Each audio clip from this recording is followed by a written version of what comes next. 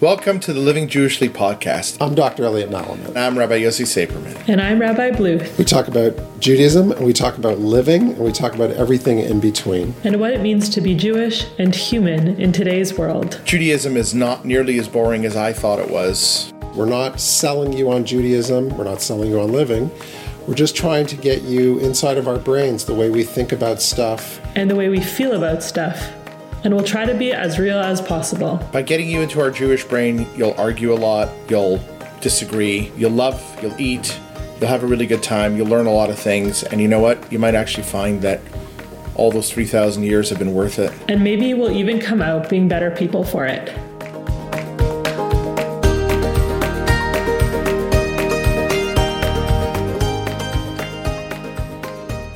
Looking back, I remember when my kids were young and Purim came along.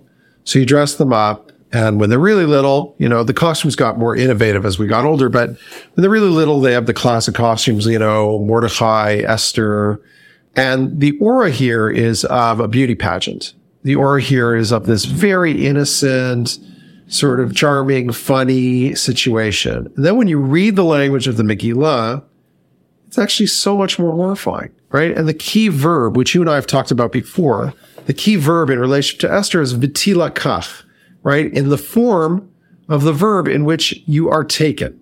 She is taken, just like the movie with Liam Neeson, right? She's kidnapped.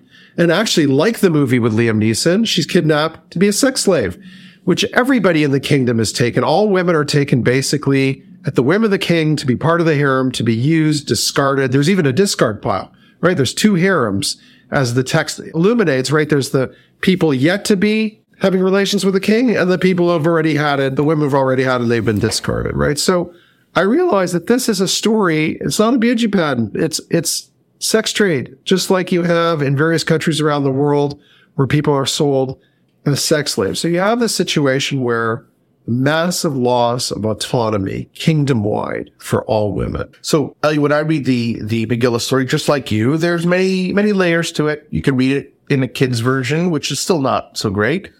And you can also read it where people try to layer deep religious meaning. I mean, it's the only major book of the Bible that doesn't have God's name or God's intervention. It's all human intervention. When you read it closely, the major event that happens is not the Jews. It's the women. It's that the king's wife, Vashti, who had her own palace. She made her own party. She had her own friends. She didn't need the king. She lived her own life, except when they obviously wanted to be together. He demanded she come. We don't even know what to come for what, just to come. She refused. He had her executed. That wasn't enough. He then announced to all 127 provinces by fast runners and horses that this should prove that every man be in charge of his home and the women are utterly subservient to men. If we think about that, this was an institutionalized massacre of women's rights. Whatever rights they had achieved, this was the ultimate reversal down to a woman has no right anymore. And he doubles down by proving the point. How do you prove the point? Every virgin belongs to the king. This is an old story of how to subjugate a population. He brings all the girls in, and as you said, sleeps with them once, likes them, great. You don't come back unless he calls you by name. You got to make an impression on this dude. Otherwise, you're just a vagina. You want to be known, you got to make an impression. Somehow, Esther makes an impression. This is after this woman was v'tilakach. She was stolen. She was taken like an object ripped out of her home. Esther has no special authority. She has no special anything, but she has charm. And somehow she manages to get into his brain. He asks for her again. He really likes this girl. Is that a crack in the armor of she's just a sex object? It's not easy to know what really goes on there. Maybe she was just the most beautiful. Maybe she was perfect. Maybe she matched all the criteria. She was the most photogenic, whatever. We get an insight into the story here. The king does not call her for 30 days. Right, that's the key moment. Right? He doesn't call her for 30 days. Yeah. That means he hasn't slept with her for 30 Right. days. He may be celibate for 30 days. He may be sleeping with new people all night. Remember, he's got this whole backlog of virgins he's got to go through. Doubtless. Right? But let's watch what Esther does with this story. Mordecai says, look, if you're quiet, he doesn't say if you don't do this job or you don't make this effort. He says, im hacharesh tak, if you will be silent or quiet at this time, salvation will come from somewhere else. And I love the idea that Mordecai is saying to her, you need to speak up, woman. You are a woman. I don't care what this country has done to you. You need to speak. And if you die, Esther says, if I die, I die, but I'm going to die speaking. I'm not going to die silent.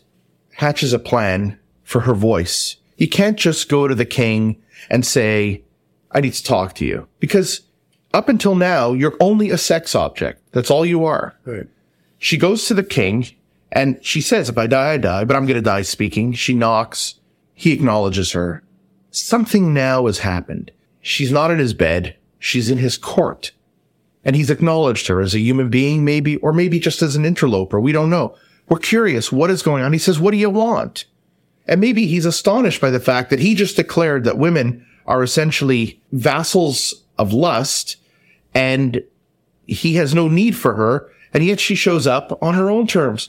She invites him to the party along with Haman, at which she's going to reveal what she really wants. And she doesn't. So what is Esther saying? Esther says in the party, hey, listen, I'd love to tell you what's really important to me. I need something, but I want to do this one more time. And I think what Esther has established is she would not demean herself to his level by using the one little moment of intimacy with her husband, king, to beg for her life. She insisted that it be on the terms of respect for her humanity. So she took a huge risk. Instead of asking for salvation for her and her people the first night, she said, I'd like to do this again. Because Ahasuerus, king, could have said, Esther, I'm busy. Haven't spoken to you in 30 days. I got other people. I'm traveling. I'm not interested. That could have been the end of it. Why would she not, the first opportunity, have gone directly and said, save me? The answer is, why would he save her when all she was to him was just a good bang? The story of Esther and the power of Esther is that she insisted that her humanity be restored as a woman and as an individual. And Ahasuerus had to look her in the eye and say, I'm not just going to save you because I desire you. I'm going to save you because I care about you. So the genius of the story of the Megillah is beyond the many layers. There's this absolute revolt against two things. A, the exploitation of women, and B, in return, the exploitation by women who are exploited of their captors. She demanded that her humanity be restored before she was willing to beg for her life by someone who she reviled. Right, so I like that reading a lot, but let's imagine now. I want you to cast your mind forward to the end of the story and beyond. What do you think is the position of women in Persia after this story? And my answer would be unchanged, right? You made the point before, I thought it was a telling point, right? That the story is as much, if not more, about women than it is about Jews. But when you look at Esther, she's not arguing on behalf of women. She's arguing on behalf of Jews.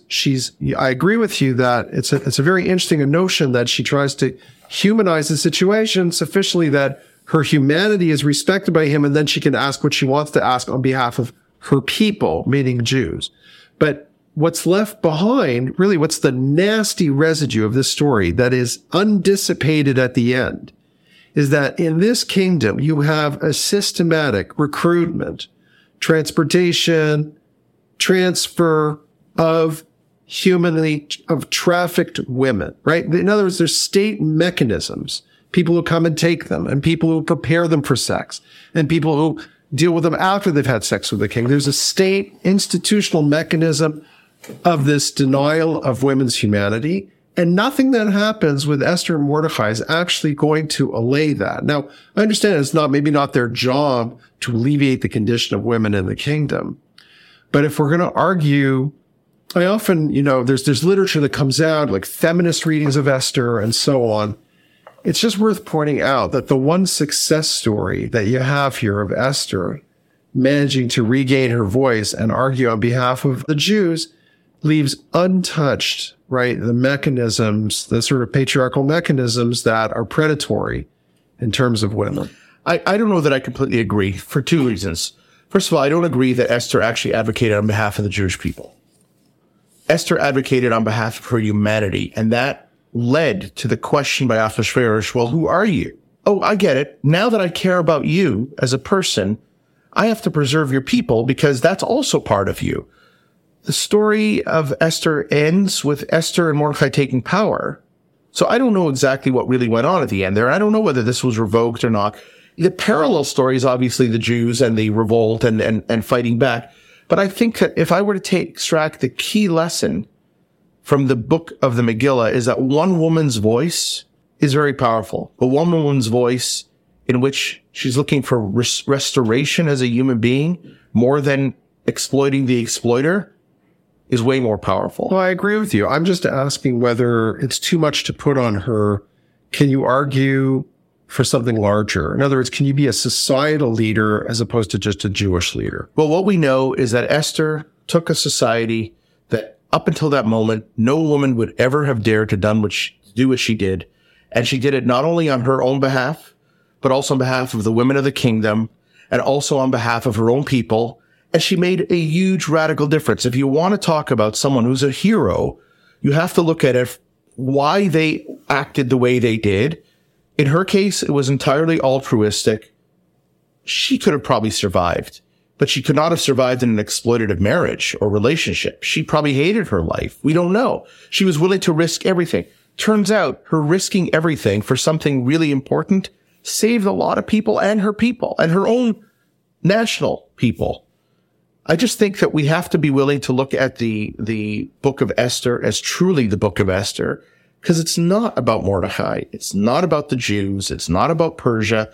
It's about the power of a woman who wants to regain her voice, who says, I will not be silent. And it's extraordinary. And Esther is truly the woman of our times. Esther is truly the woman that speaks up and says, it's not enough for you to say, I'm sorry for exploiting me. You have to understand me as a human being. Ahasuerus kind of got there pretty quickly. That's because Esther demanded it over and over 2 nights, not over 1 night. Unlike Ahasuerus, who decided whether he liked you after 1 night, Esther wanted 2 nights. It's a very powerful narrative. Thanks for listening to the Living Jewishly podcast. If you enjoyed this episode, please rate, review, and subscribe. It helps more people like you find our show so that we can continue to grow the Living Jewishly community together. You can find us at livingjewishly.org and on YouTube and Instagram. Living Jewishly is living well with everyone.